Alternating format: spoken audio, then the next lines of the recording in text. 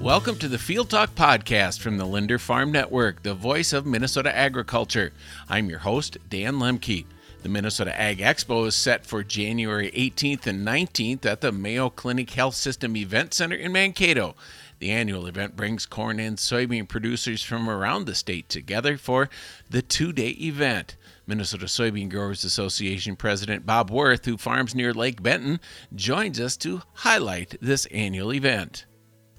You know, we're having a new look. It's going to have a new overall look, but it's still going to have the same great features that we've always had.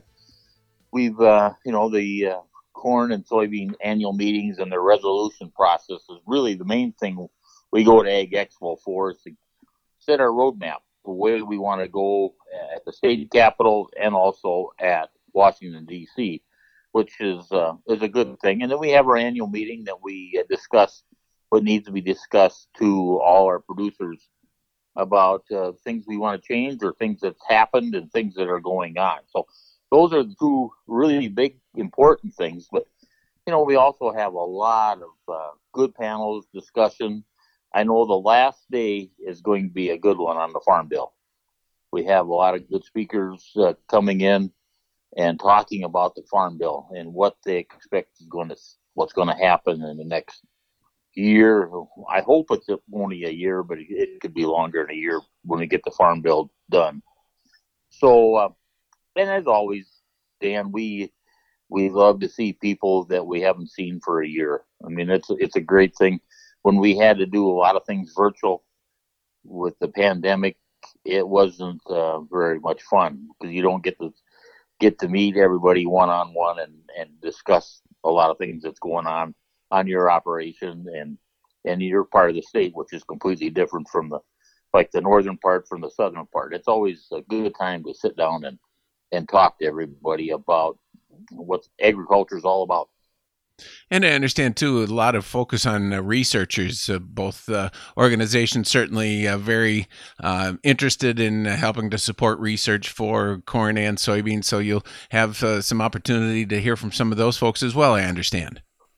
Oh, that's for sure. I mean, the University of Minnesota comes down full force, and they are there to answer all the questions that you have for corn research and soybean research. And as we all know, there's a lot of research going on in soybeans, and we want everybody to understand it. No better way than to have the researchers explain it firsthand instead of secondhand information. So please come and get all that done. The trade show is completely sold out.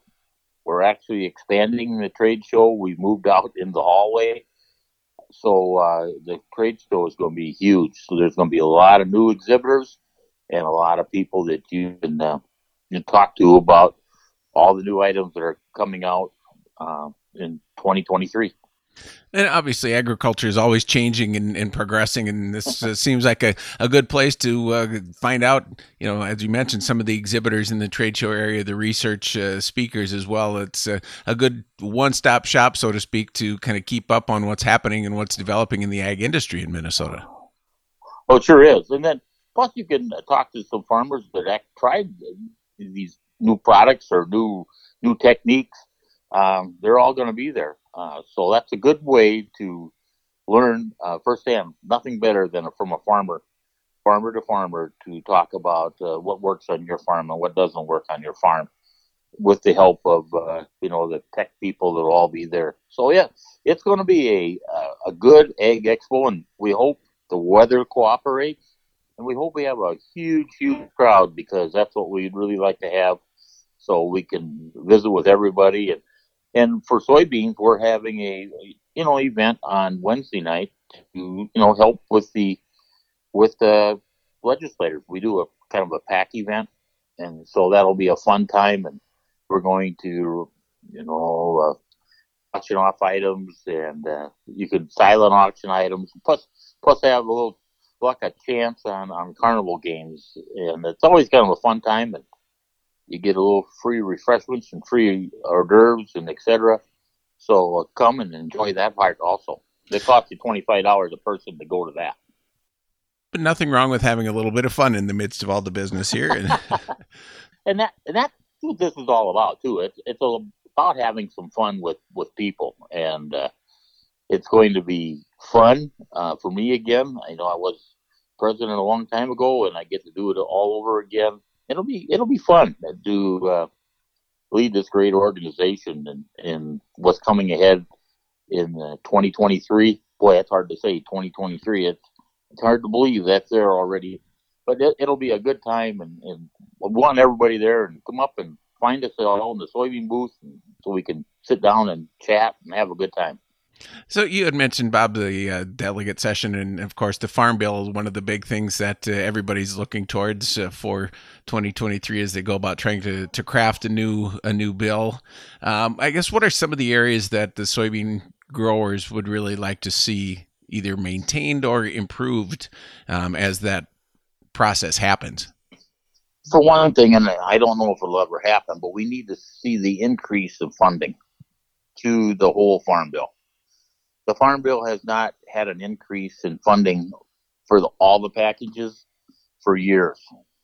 We've always just moved money around from one group to another group. Through the crop insurance to conservation, or vice versa, or whatever. We just need a whole new, a bigger package. So, I mean, the food stamp part of the Farm Bill is huge, but we also realize that if we need to increase that a little bit so people will use our products, and that's so important that we do increase that. And then we like to see crop insurance improved.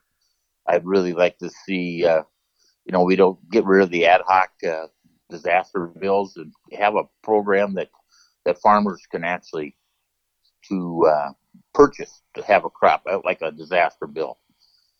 And then, conservation. We all love conservation, and that funding has always been cut back over the years. And so that's something that needs to be increased, because conservation is really, really huge. And so, I mean, there's a lot of things we'd like to see, but number one is try to get some funding to make sure this will happen. But I have the feeling it's going to be very, very difficult to get that. So we're going to have to try to do with what we have and make a really good farm bill again. And I'm assuming on the state level too, budget surplus projected. There are probably some areas there that the soybean growers are interested in having happen on the state level as well. One of the big things is we're really excited about is the Port of Duluth. That port was very, very popular many years ago. And when the big Panamax ships come in, Port of Duluth kind of faded away. But container shipment has really improved the Port of Duluth, and they've got a new facility to load containers. So the St. Lawrence Seaway is going to be huge for us sending products to the UK or Pakistan, or a lot of these countries that we've never been able to do before. So, we'd like to see something at the Department of Agriculture to have something familiar to the federal programs, is market access program or foreign market development program, to have it right here in the state of Minnesota, but there's no funding for that. So we'd really like to see some of that excess funding to go to that, to promote our Port of Duluth and get a lot of our products going to these countries that haven't bought from the United States, because it was so hard for them to get there. But if we use the St. Lawrence Seaway, it'll be very good. So that's one of the big things we're really going to be pushing for. And secondly is the working with the DNR to figure out a way to control the deer herd in our cornfields and soybean fields, because they're starting to do an extremely amount of damage in fields, and we can't be compensated for it. So something has to be done, either a form of compensation or a way to control the deer herd, as they just do a lot of damage. It's not bad if they just eat a little bit, but they go in and destroy acres and knock it down and not really eat the product. So that's a couple of things we're really going to be pushing hard this year on. So if folks are interested in coming to Ag Expo and, maybe sharing some of their thoughts with the soybean and corn delegates, how do they go about learning more?